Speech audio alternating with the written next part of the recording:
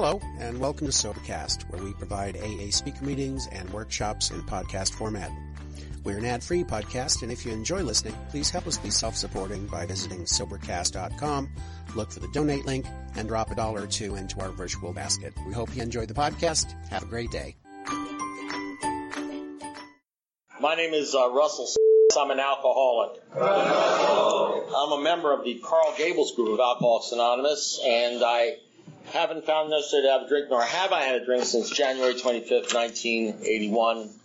I'm grateful to God and for some old-timers, members of Alcoholics Anonymous, who sort of took me under their wing and mentored me, not only my sponsors, but I had incredible sponsors who led me to other men who weren't necessarily my sponsors, but they were there for me. And I learned a lot from these people. I want to talk a little bit about that. And this is a great crowd. I was talking to the guys beforehand. I think you guys, we won't tell the fire marshal. I think we exceeded the capacity. But it's good to see you guys here. And what do you say? Was a butt kicking last week or something? I thought I was nice. This wasn't the group where I called them all whores, was it? No. That was the Fourth Dimension Club. I was nice, lad. I was on my best behavior. I'm not looking to kick anybody's butts, and I just want you all to live. I want you all to experience what I'm experiencing. That's what I want to talk about. We're technically on the fourth step, and one of the things I've learned about this deal is when the pupil's ready, the teacher appears. Hey, and if the pupil ain't ready, teacher ain't coming. Don't matter what you say. And the bottom line is, if we have like 250 people in here or whatever it is, there's 250 stories going out.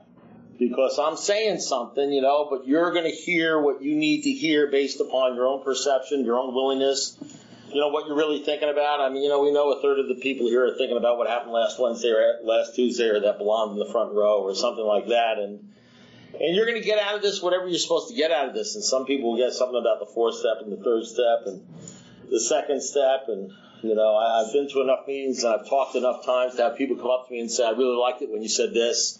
I really liked it when you said that. And they're all talking about the same meeting. They're all talking about different things. And some guys even get it right. They'll tell me I said things that I didn't say. And, the truth is that's just the way AA works. It's a mystery. You just go out there and you just try to do the best you can to be as transparent and tell your story. And that's all I'm going to try to do tonight. And I promise you, although you may not hear it, and I would go to these meetings looking to hear one thing and I'd get another thing. And sometimes I wouldn't even get the other thing until it was like 2 weeks later. I wouldn't even realize. Sometimes you don't even realize what you got. You just start thinking about something and say, what was that guy talking about? You don't even understand it. But somehow, some way, you heard it, and it sort of like gets fleshed out later on. And I can assure you that what I'm going to talk about tonight has to do with the fourth step. Now, what I don't do, and what I used to do, I've been doing this for 31 years, and what I used to do is I used to get up here, and there's nothing wrong with this. Everybody has a different deal. I used to get up and tell you sort of like, here, technically, this is how you did it. This is how you do it. And, number one, hopefully, I'm hoping a few things. Number one, I'm hoping you all are into the material. You're reading the big book of Alcoholics Anonymous. I hope to God you're all reading Dr. Bob and the Good Old Timers. I talked about that last week. I guess that's what he's talking about, the butt kicking. I hope you're reading Dr. Bob and the Good Old Timers.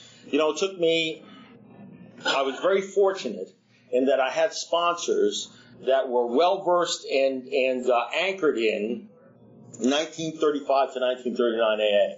And I'm not going to go into that, but there's been some changes in Alcoholics Anonymous in the last 65, 70 years. And I guess in any organization there's sort of changes. And these guys were anchored in that sort of like old-time religion. And we have a conference improved material called Dr. Bob and the Good Old Time, which basically says, when you read, before every AA meeting throughout the United States, they say, rarely have we say, read from the book that was published in 1939.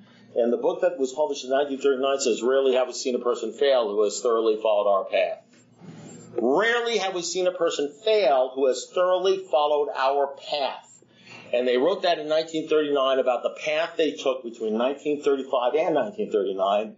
And really, the truth of the matter is, the best information we had on exactly what that path was is found in Dr. Bob and Good Old Timers, which most people can't even find and hardly anybody ever reads. But I read it.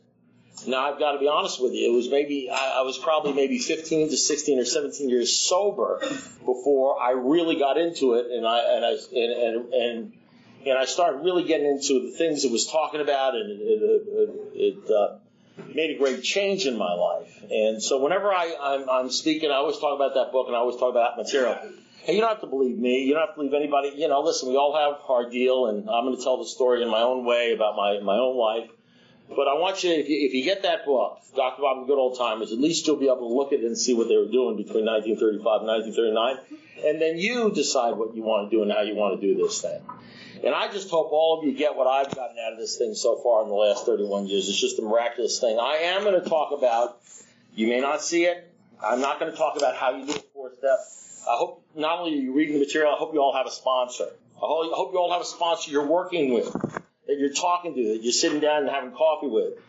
And you're asking them, how do I do these steps? And, you're trying to figure out how to do this 4-step. I hope you're all doing that. I'm not here to draw you out the chart that's in the book or specifically tell you how to do the 4-step, which is in the book. There's 4 lists in the book.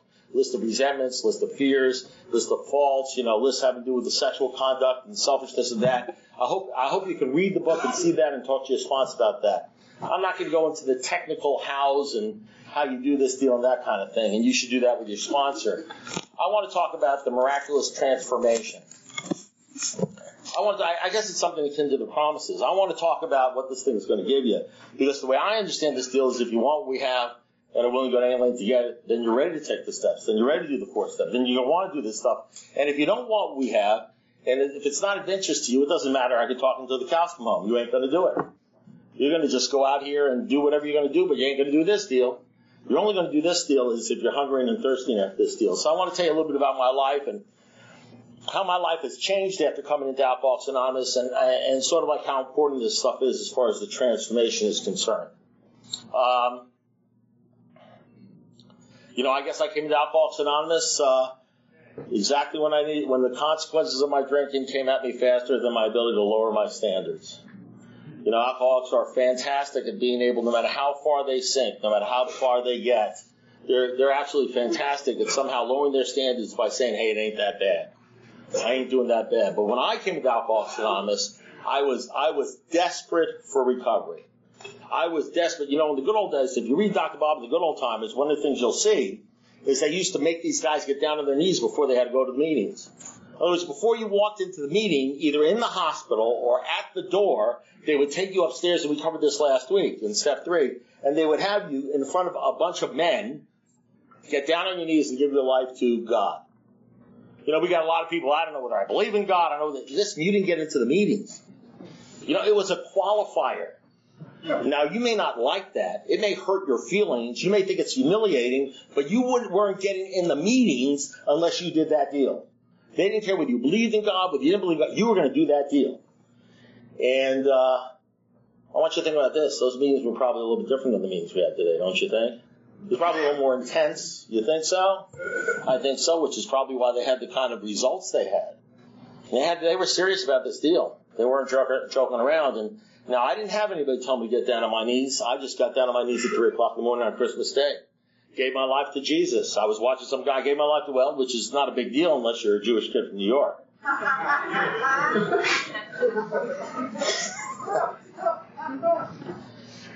And I did that because I was desperate. I don't know how many people have been desperate in here. I don't know. You don't need much in Alcoholics Anonymous. All you need is desperation. Desperation cuts through a whole lot of crap. There's a lot of talking in A, but let me tell you something. When you find out, I've sponsored a lot of men. When all is said and done, there'll be a lot more said than done. Everybody's going to really do this thing. Everybody's going to, I'm going to really put it 100% into it, for the first week, and then it's forget it. And I'll tell you, I came in here, I looked the man in the eye, and I said, I need help, I can't stop drinking. That's what I said. I said, I need help, I can't stop drinking. I had a problem. I couldn't stop drinking. Anybody ever had that problem before? I'm not talking about, my boyfriend left me, my girlfriend left me, I got the committee working in my head kind of thing. I'm talking about I couldn't stop drinking. That's what they say, that's an insidious, a horrible state of mind and body. I've recovered from that. 31 years ago, I recovered from a hopeless state of mind and body. You know what the hopeless state of mind and body was? It had nothing to do with the emotional stuff or anything like that. It had to do with the fact that I couldn't stop drinking. Now, I have a feeling there's probably a few people in here that has that kind of problem, that are alcoholics of the type I was, where they couldn't stop drinking. You couldn't stop drinking, you couldn't envision a life without drinking. You gave up. You said, I'm never going to stop drinking. And then all of a sudden, one day, you stop drinking. It's like a miracle. Let me tell you, I don't know what kind of problems you have in your life now, or what's making you feel bad or anxious, but I'll tell you what, as far as insidious things going, there ain't nothing worse than the I can't stop drinking problem.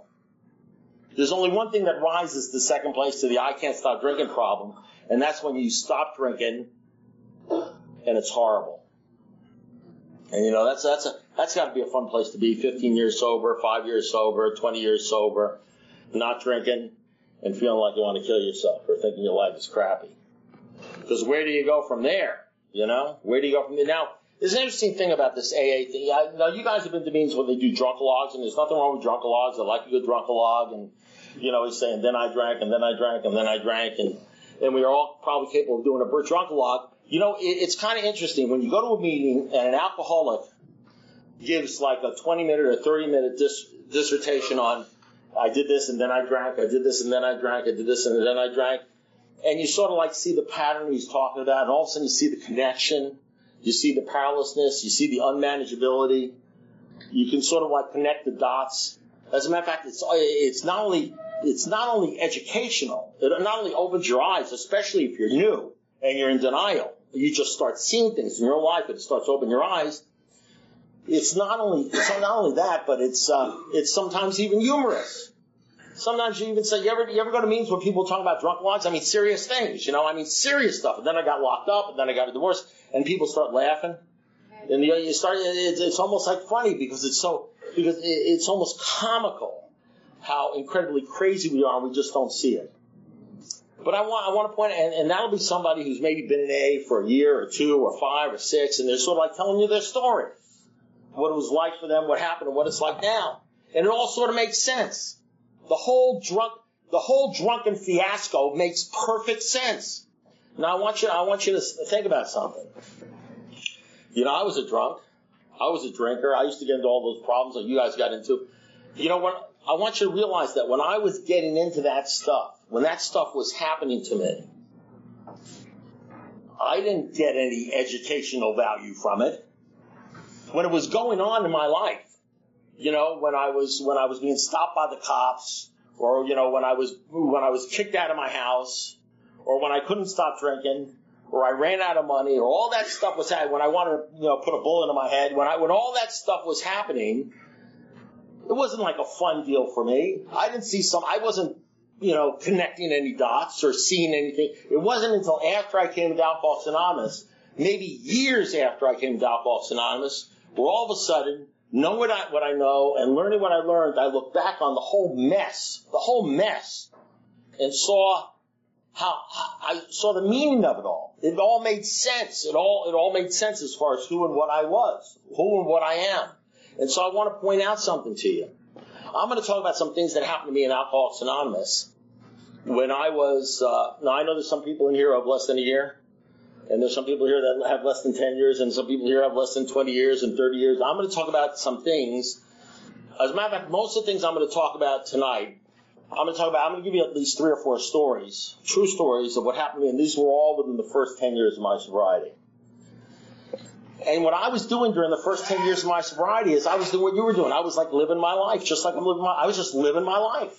And these stories I tell have such great meaning to me in terms of the 4th step, in terms of the transformation that you go through, the incredible thing that God will do for you, the psychic change that can happen in your life that's absolutely amazing, that almost leaves the not drinking thing in the dust. You come in here and you can't stop drinking. I couldn't stop drinking. I thought my life was over.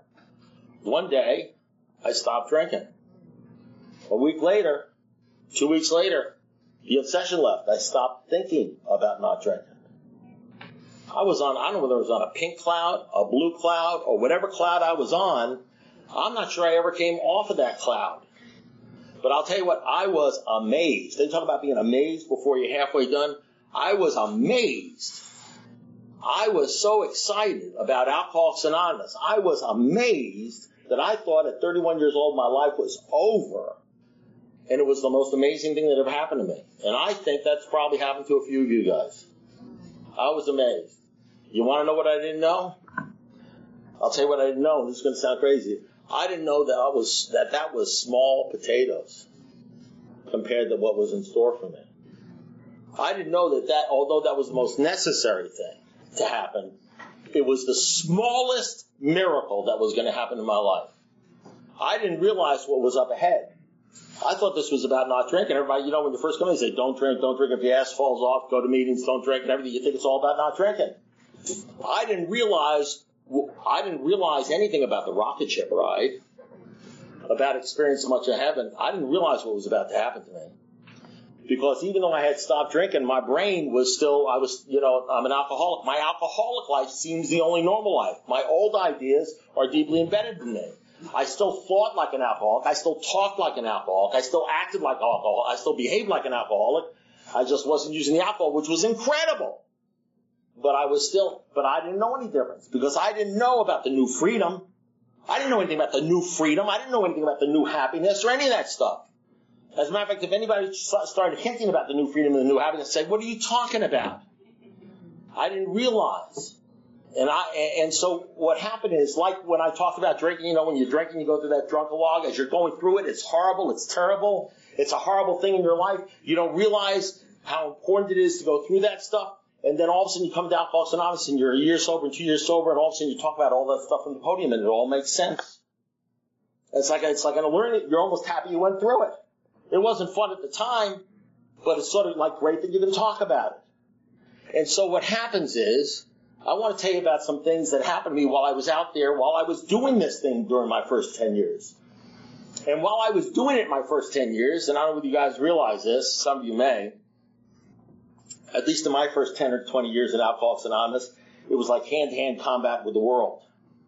You ever get the feeling like, you're happy you're sober and you're going to meetings, but man, it's tough out there. It's tough because you're having this battle going on. By the way, it's mostly in your mind. You think it's with the world, but it's in your mind. And this battle's going on, and you're going through like a novella. You're going through crises every day. I mean, there's some sort of melodrama going on every day. Let me tell you something. I was a resentment waiting to happen. I was judgmental. I was resentful. I was comparing myself. I had a lot of stuff. There were a lot of calls to my sponsor.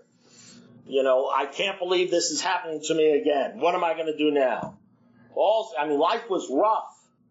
Life was rough. Thank God I had Alcoholics Anonymous. But you want to know what the interesting thing is? As I was going through my first year, my first month, my second month, my 11th month, my second year, my third year, as I'm going through all this crazy stuff that's happening to me, and this is like not a made-up story. This is like my life. This is what's happening to me. This is what I'm talking about. This is the stuff I'm talking about to my sponsor. This is the stuff I'm talking about at discussion meetings. You ever been to a discussion meeting? I was a thumb-sucking crybaby for 15 years. I was the fellowship I joined. I didn't join the fellowship of the Spirit. I joined the fellowship of the thumb-sucking crybabies. There was always something going on that I had to whine or talk about or stuff like that. And do you think I saw while I was going through that stuff that this was a great lesson? This was a great thing I was going through. So now, 30 years later, 31 years sober, I talk about stuff that I went through, which wasn't necessarily fun at the time. And it all makes sense to me.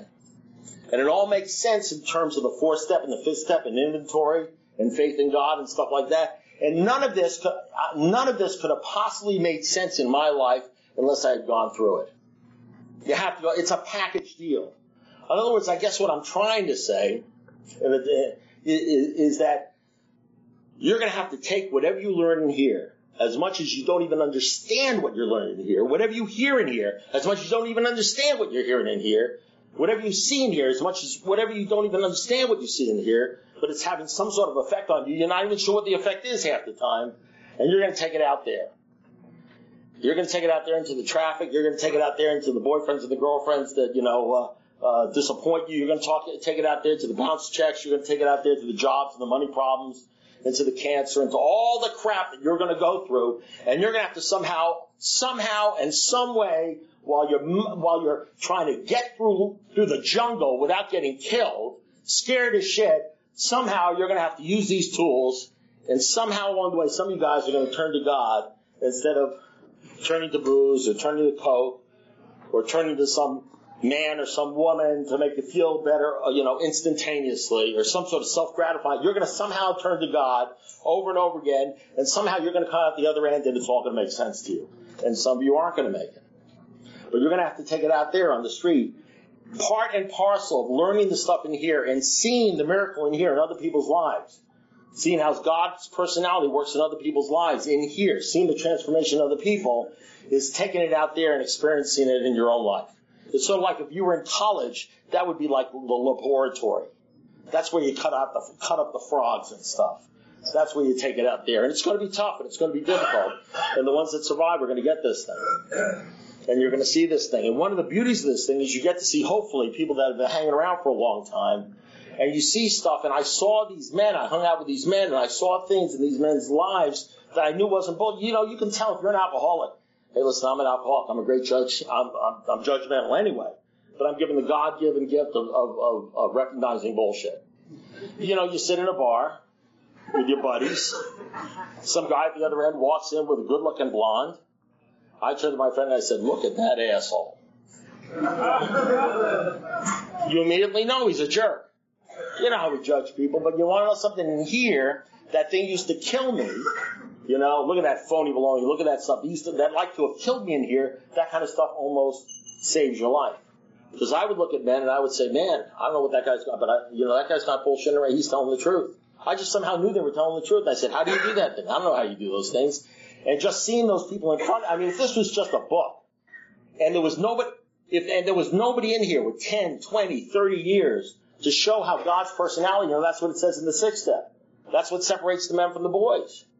The men according to the standard, are the ones that they start repeatedly trying this stuff on their life all their life, so they start growing in the image and likeness of their Creator. They're not perfect, but that somehow, some way, the personality of their Creator shines through their personality. So we're all a little bit different, but with old timers that work this thing, there's some sort of sameness about it that reeks sort of like stability. I don't know about you, but when I was with old timers, when I used to run to these meetings to try to find these guys, somehow I felt when I was with my sponsor, I was with these men, I felt safe. I felt like nothing could happen to me as long as I was standing by my sponsor. The worst things I used to call my sponsor and be the worst thing in the world. I was going to die. I was going to be kicked out of my house. I wasn't going to have any money. Something terrible was going to happen. And I'd go up to my sponsor and I'd say something. He'd say, don't worry, it's going to be okay. Don't drink. Come, we were going to go to a meeting. I believed it. I just somehow knew as long as I was with him, I would be okay. Out there alone, I was dead meat. But if I could call my sponsor or be with my sponsor or be with, his buddies, something like that, I was going to, because they made me feel safe because it was just something about them. Where they were different than the clowns I hung out with in the bars. And so all this stuff started making sense to me. And I want to tell you a few stories, and you don't have to believe it. I'm telling you this actually has to do with the fourth step that you're about to do or you haven't done or maybe you're going to continue to do. In the 10th step, there's a 10th step spiritual axiom. And then, of course, the 10th step is basically a continuation of the inventory. And the 10th step spiritual axiom is this. Whenever we're disturbed, no matter what the cause, there's something wrong with you. Whenever we're disturbed, no matter what the cause, and then they say, what about justifiable anger? They say, even justifiable anger. Whenever you're disturbed, no matter what the cause, there's something wrong with you. Now, of course, as an alcoholic, I don't want to embrace that. What my old idea is, if I'm disturbed, there's something wrong with you. Right? I want to sit down and tell you a story. I said, I need to tell you what happened to me. And you know what I'm going to tell you about? I'm pissed. I'm angry. I'm mad. I'm scared. I'm talking a mile a minute. And you know what I'm talking about? I'm talking about you. I'm talking about you. And after I get done talking about you, after I get done talking about you, you know what I'm going to do? I'm going to find 15 other people that I'm going to tell the same story to about you. And then after I'm done with those 15 other people, you know what I'm doing? I'm going to go to a meeting. I'm going to go to a discussion meeting. I'm going to tell 20 other people about it. And I'm going to tell them it's not my fault and I'm a victim and it's not about me. It's about you. And you know what's going to happen every time I tell that story? I'm going to get sicker and sicker. Then I'm going to surround myself with people that are going to tell me that I'm right. It is about you, that you're an asshole. And I have every right to feel the way I felt. As a matter of fact, if I was you, this is what I do, and I'm going to take their advice. And some stupid son of a bitch is going to tell me, why don't I grow up and stop sucking my thumb? This has nothing to do with the other person. It has to do with me. And I'm going to cross that son of a bitch off my list. Because he's not a good sponsor. He doesn't love me. I'm going to find somebody who really cares about me, who understands me. You know what I mean? Because that's my old idea of what's right and what's wrong, what's good and that's good and bad. And that's why in Vision's view it says God will show you how to create the fellowship you crave, because you have no idea how to create fellowship, because the only person you're looking for is the most toxic son of a bitch in the room that understands you the way you understand you. Because you don't want to change. What you really want is you want the entire world to change and think the way you think. To be as crazy as you are and recognize you as president of Alcoholics Anonymous. So I'm going to tell you a few stories, and it's, it says in the big book, I'm going to read you a couple of things. And it says, now here's what it says on page 25. We have found much of heaven, and we have been rocketed into the fourth dimension of existence of which we had not even dreamed. Now this is our basic text. This isn't my opinion, this is our basic text. We have found much of heaven, and we have been rocketed into the fourth dimension of existence of which we had not even dreamed. Now you all been to discussion meetings, right? You've all talked to other alcoholics, right? Let me tell you something. They could have said we stopped drinking. This isn't about stopping drinking. Finding much of heaven and being rocketed into the fourth dimension of existence, which you would not even dream, isn't about stopping drinking. This is about a transformational life. This is about a quality life. This is about an abundant life. This is about living life. This is about not drinking because you don't have to drink, because you are flying high like a rocket ship. There's stuff going on in your life that's unbelievable. You are amazed before you are just amazed. You're amazed at 20 years, you're amazed at 15 years, you're amazed at 31 years, you're amazed at 30, you're just amazed. Because you're on the rocket ship ride, and the drinking is a great thing, and not drinking is a great thing, but the amazement that comes from being on the rocket ship ride and experiencing much of heaven. And something, if that ain't happening to you, then you know what that means? It means it ain't happening to you. You get it? You understand? If it's not happening to you, it doesn't mean it's bullshit. It doesn't mean it doesn't happen because it happened to them and it happened to me. It means it's not happening to you. It doesn't mean it won't happen to you or it can't happen to you, but it hasn't happened to you. And then the only thing you have to ask yourself is this: do you want it to happen to you? Do you want to be amazed? Do you want to be rocketed in the fourth dimension of existence of which you had not even dreamed? Do you want to experience much of heaven? Now, some of you in here will say, well, of course I do. But some of you will say, I don't want any of that bullshit. It's true. It's true. Because, we don't have any filters in here. We come in ready and we come in not ready. Some people want what we have, and some people don't even know what we have and don't even care what we have, and they just want what they want. As a matter of fact, they don't even want what we have. They want what they had. They want to get all the papers signed and everything done here and do what they have to do and get through the steps so they can go back to the life they had, to the partying and all that sort of stuff. And those people, this thing ain't going to work. They're going to have to keep on falling down and slipping and doing whatever they have to do until they get to the point where they no longer want the old life. They no longer want the old life. They want the new life. Because living the old life, the old way, our alcoholic life, is what got you in here in the first place. You know something? And you could be an alcoholic and live an alcoholic life and have alcoholic thoughts and be totally imbued with alcoholism without drinking. Trust me, because alcoholism has very little to do with drinking. Drinking is a symptom of alcoholism. Men and women drink because they like the effect produced by alcohol.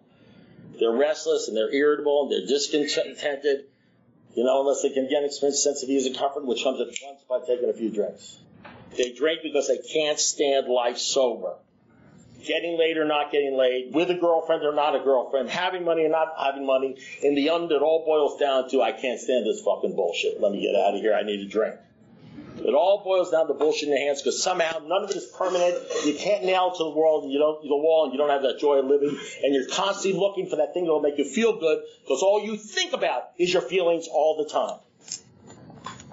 And you're either feeling bad or you're feeling good or worrying about how you're going to feel or why do you feel the way you feel, and all you're doing is thinking about yourself. And according to our book, It says selfishness, self-centeredness, that's the root of our trouble. We're driven by 100 forms of fear, self-delusion, self-seeking. We step on the toes of others and they retaliate. 100 forms of fear, self-delusion. Self-delusion, we're deluded. You know what that means? That means if you figured out 10 things, 10 self-delusion things, 10 ways you're selfish, you only got 90 more to go. And quite frankly, it's probably more than 100. There's a lot of old ideas out there that'll get you crazy. And you want to know the terrible thing? You're about as addicted to those ideas as you are to alcohol, even more. You know, it's just the way you think. You just naturally think that way. You just naturally feel sorry for yourself. You just naturally feel you're the center of the universe. You just naturally want to blame other people. You just naturally feel it isn't your fault. All the things that lead you to drink and feel crappy about yourself, you don't have to go to step meetings for those things. Those are the ways you naturally think. That's the way I naturally think about myself.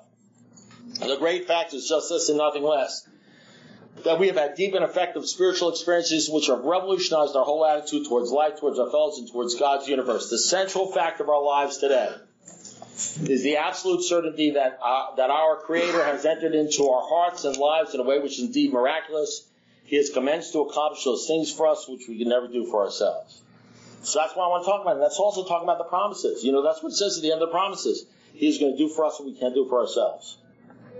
He's going to do something, God's going to do something for ourselves that we can't do for ourselves. And it all has to do with getting close to Him. And all these steps we're talking about, I never want to miss the point. I never want to miss the point. The point is to develop a relationship with God. It says it all through the book. It says, see to it your relationship with Him is right, and great events will come to pass for you and countless others. In chapter 5, after the fourth step, the one we're doing right now, in chapter 5, it says the following. Can you find it? In Into Action, the book in the chapter Into Action, having made our personal inventory, what shall we do about it? We've been trying to get a new attitude, a new relationship with our Creator, and discover the obstacles in our past. It's all about discovering the obstacles.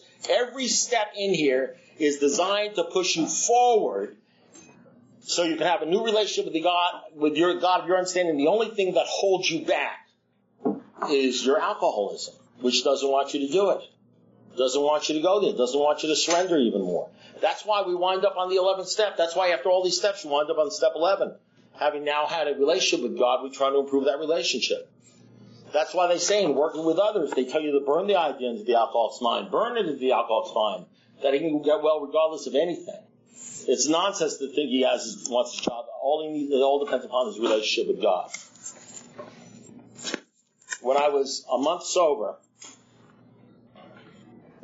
I've had 3 sponsors. My first sponsor was a guy named Bob Sullivan. He died. He had about 20 years. Died of cancer. And my second sponsor was Joe Snyder. I think he had about 35 or 36 years, and I had him for many years, 10 to 12 years, something like that, 15 years. He died of cancer too. And then my third sponsor, John Glenn, who's here right now. There's John right there. He's got like 50. So what do you have? 57? Yeah. 57 years. Watch out. Don't encourage John, you know what I mean? He's a Baptist preacher. I met him in a Bible study. That's a whole other story. We'll talk about that some other time. But he's a good man. And I learned a lot from all these men. They all have the same type of character and the same stuff going on. And I want to tell you a couple of stories, 2 or 3 stories that happened to me within the first 10 years of my sobriety. I was sponsored by Bob Sullivan. And at the same time he sponsored me. Now I'm one of these guys, I picked up a white chip and I didn't slip. Now I don't take credit for that. I don't say, hey, look how good I am. I mean, let me tell you something. It's the grace of God and the fact that I was desperate and I was scared and I followed these people around. You know, I don't claim that I'm better or anything like that. I know a lot of people that have slipped and come back and have fantastic sobriety. It's just I didn't, okay? Somehow, some way, my sponsor drummed into me. And I believed him. That if I drank, I probably wouldn't make it back. You know, the first thing he said to me, he says, Russ, many are called, but few are chosen.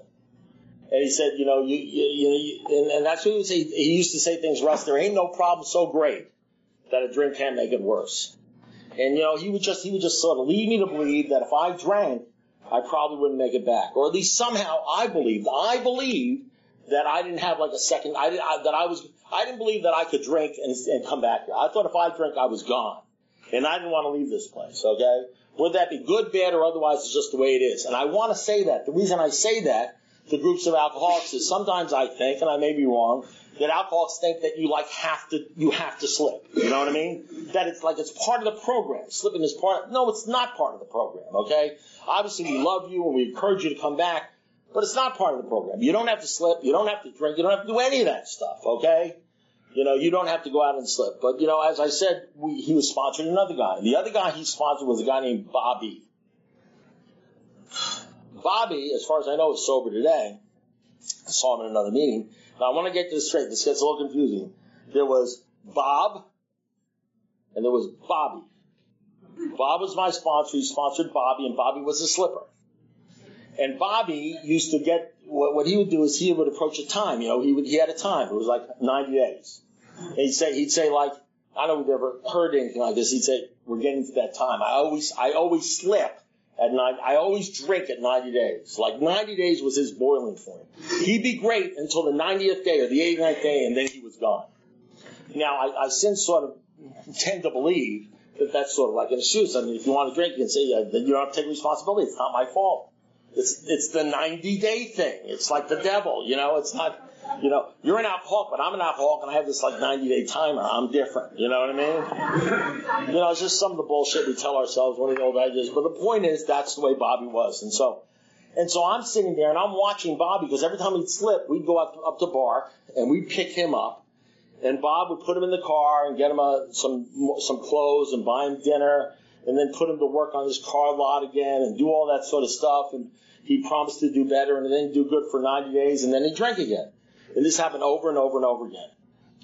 And I don't know how sober I was then. Maybe I had 8 months, 9 months, whatever the heck I had. I'd seen this happen 2 or 3 times. And I was like livid. I was like mad. I was like, because I was watching this thing, and this guy was obviously taking advantage of my sponsor, who had like 15 years at the time. And, this guy was a phony. He was taking advantage of my sponsor. My sponsor was just not bright enough to see it. You know what I mean? And I felt bad. I was protected because, I'm a typical alcoholic. I was just pissed. I took it personally. I take everything personally, no matter what happens. I mean, some guy gets shot in Bangladesh. I take it personally. You know what I mean? I know they're doing this to piss me off, and, there's 10,000 cars stuck because there's an accident, on US 1, and I'm saying, why is this always happening to me? And I don't even see that. This is all about me. And so I was taking it personally. So we're driving up to pick up Bobby. And as we're going up, and I'm all set. I'm a trial attorney, so I've been thinking about this and thinking about this and thinking about Bobby and thinking about this whole thing. And I'm going to save my sponsor now. And I got like the 3x5 cards. I'm ready with the opening statement, the closing argument, the evidence. I've got snapshots and blow-ups and everything like that. Exhibit A and B. And I'm saying, this guy is full of crap. He's full of bullshit. He doesn't care about you. He doesn't care about me. He doesn't care about AA. You ought to turn this car around. You ought to leave him there. The hell with him. He's a screw up.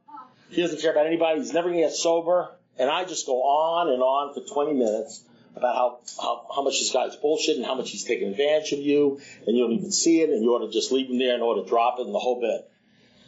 And so he lets me drone on for about 20 minutes. I probably repeated myself about 60 times as we do, and then I stopped. I took a breath. I mean, how could he even counter that? I mean, I had a Juris Doctorate. I graduated with Department of Designers. He was like a used car salesman. Hadn't even graduated high school. I had all my facts down. I was right. I was Alki right. You know what Alki right is? If you disagree with me, you have to die because you're so stupid. You know what I mean? You just shouldn't be allowed to live. And I was absolutely logically right. And I was. And you know something? I was right. I was right. One time he asked me, he said, Russ, would you rather be right or happy? So what are you talking about? Both, He says you can never be happy if you want to be both. Never, because you'll always have to get the last word in. You always walk away pissed off. You always make enemies. Only took me 7 years to figure that one out. 7 years. I want to be right so badly because I was so scared that people would think I was wrong. I needed to be right, and I needed you to tell me that I was right and that you were wrong. And so I make this big argument with my sponsor, and I take my breath, and he looks at me and he says, are you done? And of course I wasn't, because I was now telling the same argument to the committee. Because when you get yourself rolling on a roll like that and you're an alcoholic, you got to then deal with the committee, because you're still having the argument in your head to the 15,000 people that are all telling you, you're right, you're right, you're right.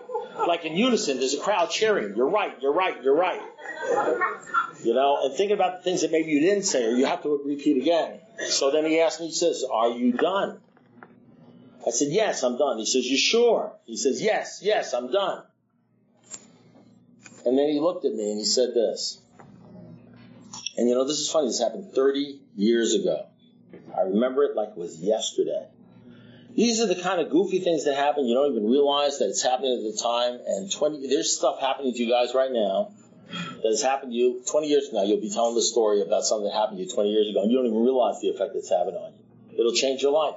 It'll be a life-changing thing. You don't even realize your life is changing, because it'll give you a different perspective on things. You don't even realize you have a different perspective.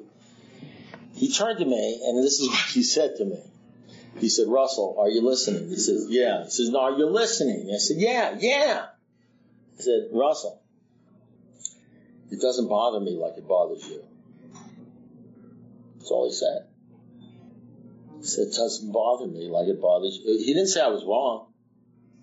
He didn't say that Bobby wasn't doing this or anything like that. He didn't say that. He just said, he didn't deny the reality of it, which was clear. He just said this. He just put the spotlight on the real deal. He said, Russell, it doesn't bother me like it bothers you. And I looked at him and I said, how could this not bother you? Everything bothers me, you know what I mean? And the problem was, I wanted everything he had, and he wanted nothing I had going for me. He had that deal, and he didn't want it, and I didn't know how to get out of it. I couldn't even envision a life without drinking. I couldn't envision a life without being pissed off or being upset, or how could it not bother you? If this happened to you, you'd act this way too. I was a victim of circumstance. The circumstances in my life. The shit that was going on around me. One day I'm at a meeting a month later with a guy named Al Kennedy. He's up at a podium like I'm up here right now, and he's talking to the group. I'd never seen the guy before in my life. He was probably about the same age I am now, 63, 65, something like that. And he's talking, and he's telling about his life, and he's lifting people up, and he's loving on people, and he's, I'm just looking at this guy. I'm in the front row like you are right now. I'm like nodding my head. I'm saying, I'm watching this guy. I thought the whole world was watching this guy. There were three guys in the back, looking at the blonde in the front row, and I thought everybody was seeing what I was seeing. Look at this guy. This guy's like amazing. If I could only hang out with this guy, maybe I'd learn, that kind of stuff. I didn't even know what was making him tick, but I knew he had something. I'll tell you, the best way to describe it is the way it was described in Alcoholics Anonymous number 3. Phil Dotson, when he was in the presence of Bill Wilson, this is what he says. He was 3 weeks out of treatment. This is what it says. It would be hard to estimate how much AA has done for me. I really wanted the program, and I wanted to go along with it. Listen, I noticed that others seem to have such a release, a happiness, a something I thought a person ought to have.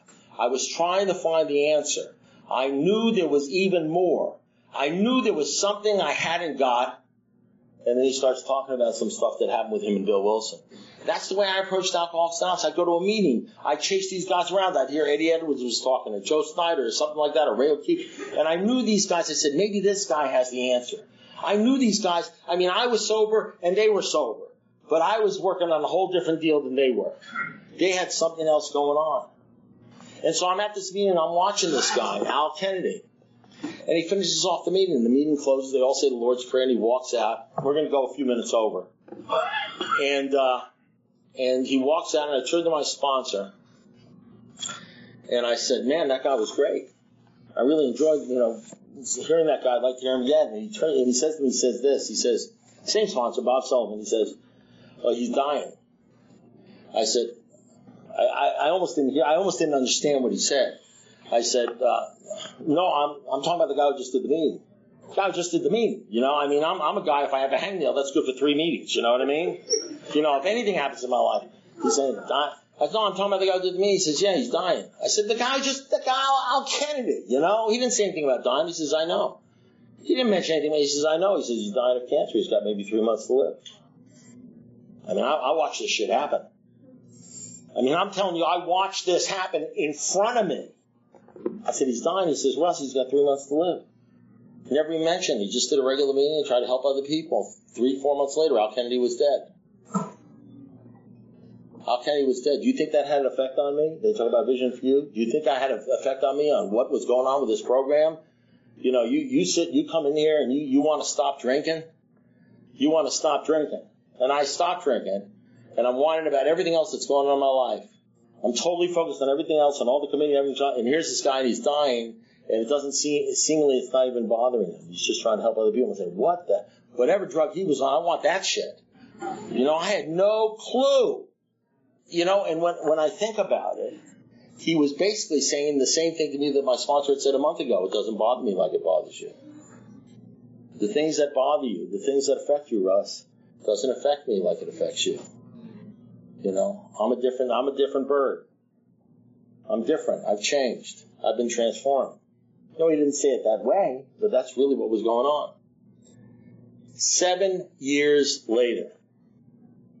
7 years later. They say it's not an overnight deal. It's not an overnight deal. 7 years later. I'm 9 years sober. I'm on the phone with Joe Snyder. Bob had died. I'm on the phone with Joe Snyder. And I'm explaining to him my wife had misbehaved that day. She had spent something she shouldn't have spent. She had said something she shouldn't have said. She was disrespecting me. You know, she was doing stuff, you know, and she was disagreeing with me. She obviously didn't recognize me as the be-all or know-all or whatever it is. And I was livid. I was mad. I was upset, and I had a right to be upset, you know. You'd be upset, too, if she did to you what she did to me. And I was telling my sponsor about it over the phone. And then she did this, and then she did that. I went through my 20, 30-minute diatribe of every single thing she did with specifics. She said this, she said that, she did this, she did that. The whole script, I laid it out for him. And after I was done, and I had already done the 4th step. I had done the 4th step, I had done 10 steps, I had done inventory, I had done all the steps. Because she continued to do them over and over again. I mean, I had like 9 years, you know. And he said to me this, because doing the steps and knowing the steps and having them go from your head to your heart, where all of a sudden you're living this, there's a difference between doing the steps and living the steps. There's a difference between doing the steps or knowing about the steps and being the steps and the transformation, which will happen to you over a period of time as you go out there.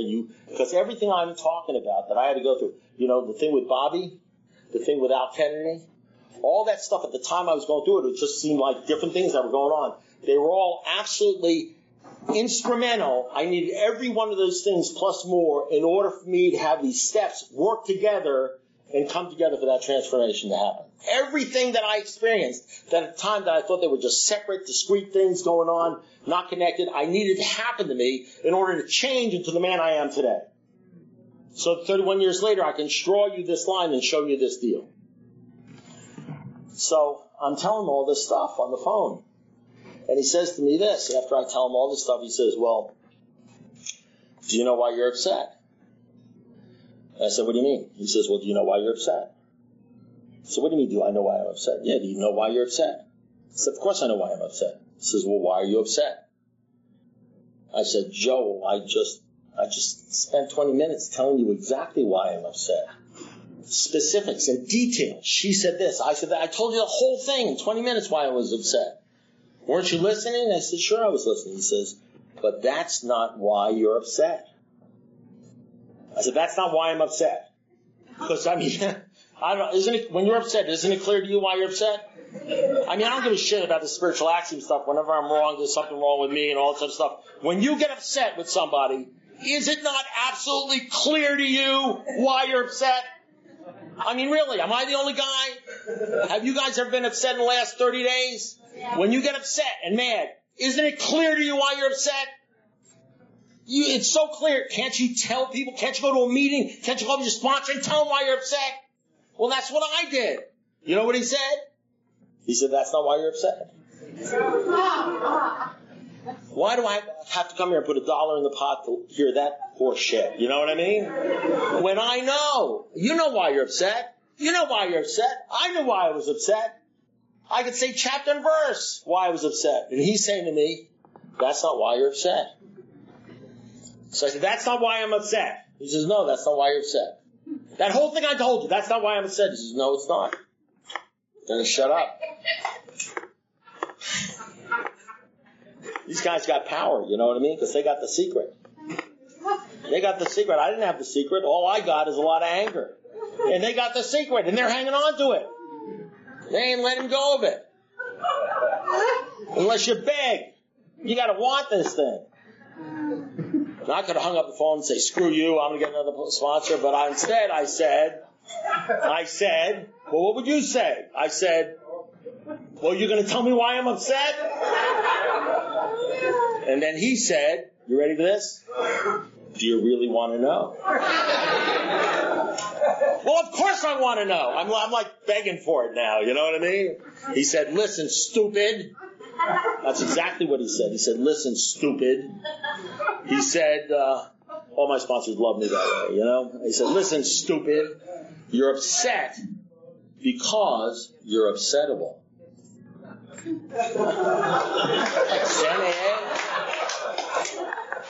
But you know something, I didn't realize it at the time. I'm upset because I'm upsettable. I'm upset because whenever you're disturbed, no matter what the cause, there's something wrong with you. You know, what I didn't realize it at the time is when he said, you're upset because you're upsettable, he was talking about the same exact principle that my first sponsor was talking about when he said, it doesn't bother me like it bothers you.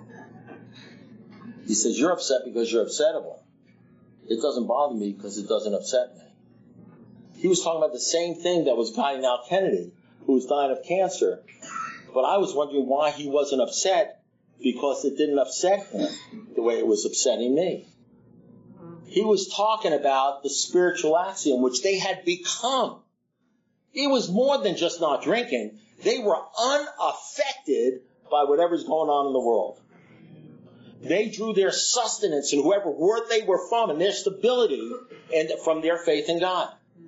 It didn't matter what the wife's mood was in, or whether the check bounced, or whether the boss didn't like them, or whether they could get a job and not get a job, or they were foreclosing on the house where they had kids. None of that stuff mattered, because the thing that they anchored their rock to, what they anchored their life to, was not a woman, it wasn't a man, it wasn't a romance, it wasn't getting laid, it wasn't a checking account, it wasn't a car, it wasn't any of that stuff that we talk about in here in the discussion meetings. It was to God and only God, and they were fine all the time, no matter what. Amen. Because they weren't upsettable. And they first started learning that deal upon doing the steps, all the steps, the 4th step, the 5th step, the 6th step, the 3rd step, the 11th step. All that stuff went into the amalgam of turning them into the people they were today, which I didn't understand. All I saw was the finished product. I didn't see all the steps they went through. I didn't see all the people they sponsored. I didn't see all the stuff they were doing. I didn't see all the crap they went through. All I saw was a finished product, which I couldn't believe. I wanted what they had, the finished product. And I didn't understand that in order to get that finished product, in order to be rocketed in the 4th dimension, in order to experience the joy of living, in order to get to the point where you're not only saying, whenever I'm disturbed about the cause, there's something wrong. And you know something? Now, at 31 years or whatever it is, I don't know when. And I'm not saying anybody would lie if they say, it's funny. I'll have things happen to me in my life that you might think are major things and they won't even upset me. And all of a sudden, I'll get into a telephone call with some guy at AT&T about something that's wrong with my phone, and I'll go through the roof or something. So I'm the last one to claim perfection, But I'm going to tell you something. The difference between then and now, and you know what happens? My wife, I suppose she's changed a little bit. I mean, she still does the same stuff. I mean, she's an Al-Anon, She does the Al-Anon 10 step. Whenever I'm wrong, she promptly admits it. You know what I mean? Al-Anon, Our Ladies of Perpetual Revenge. But you know something? It doesn't bother me. It doesn't bother me. I have guys that, I sponsor, they follow me around. They'll be at my house, and my wife or my kids will say something to me, and they'll look at me because they're having problems with their wife. My wife said this. They're having problems. They're going to get a divorce. They're going to leave their wife and kids because the way they disrespected it. And all of a sudden, they'll hear my wife say something to me, and they'll turn and they'll say, "Did you hear what your wife just said?" And I say, "No, what?" Because the way I handle my wife is whenever I know how to handle my wife, I just plead guilty. I avoid the trial. You're the worst husband in the world. You know, you're probably right about that. You know, you never do this. I think you're right about that. I just want to know what the fine's going to be. It's usually a blouse or something. You know, I mean, I can always pay the fine. You know. Oh, what's the use? You know, I don't even fight because I don't need to be right. I'd rather be happy. Yeah. I'd rather be happy than right. And these guys watching me and amazing me. How do you do it? How do I do what? Well, how do you put up with that? Put up with what? Put up with what? You know, you're actually listening. You know what I mean? It's you actually think you're taking it personal. You think she's mad you really think she's mad because of me.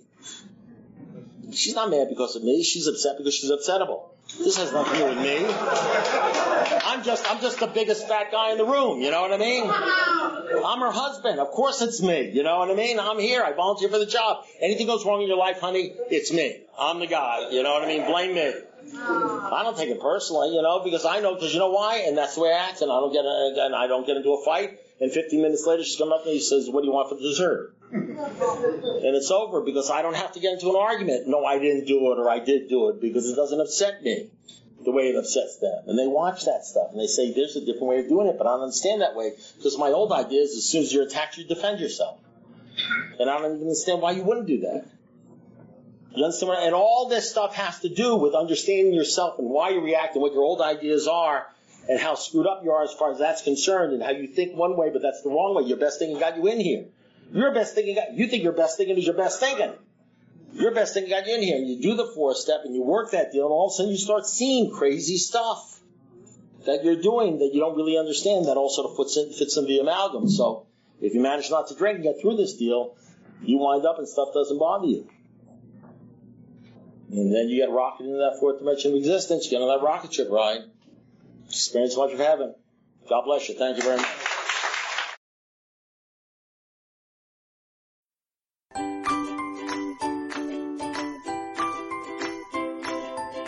Thanks for listening. I hope you enjoyed the podcast. Sobercast is ad-free, and we'd like your help in order to keep it that way.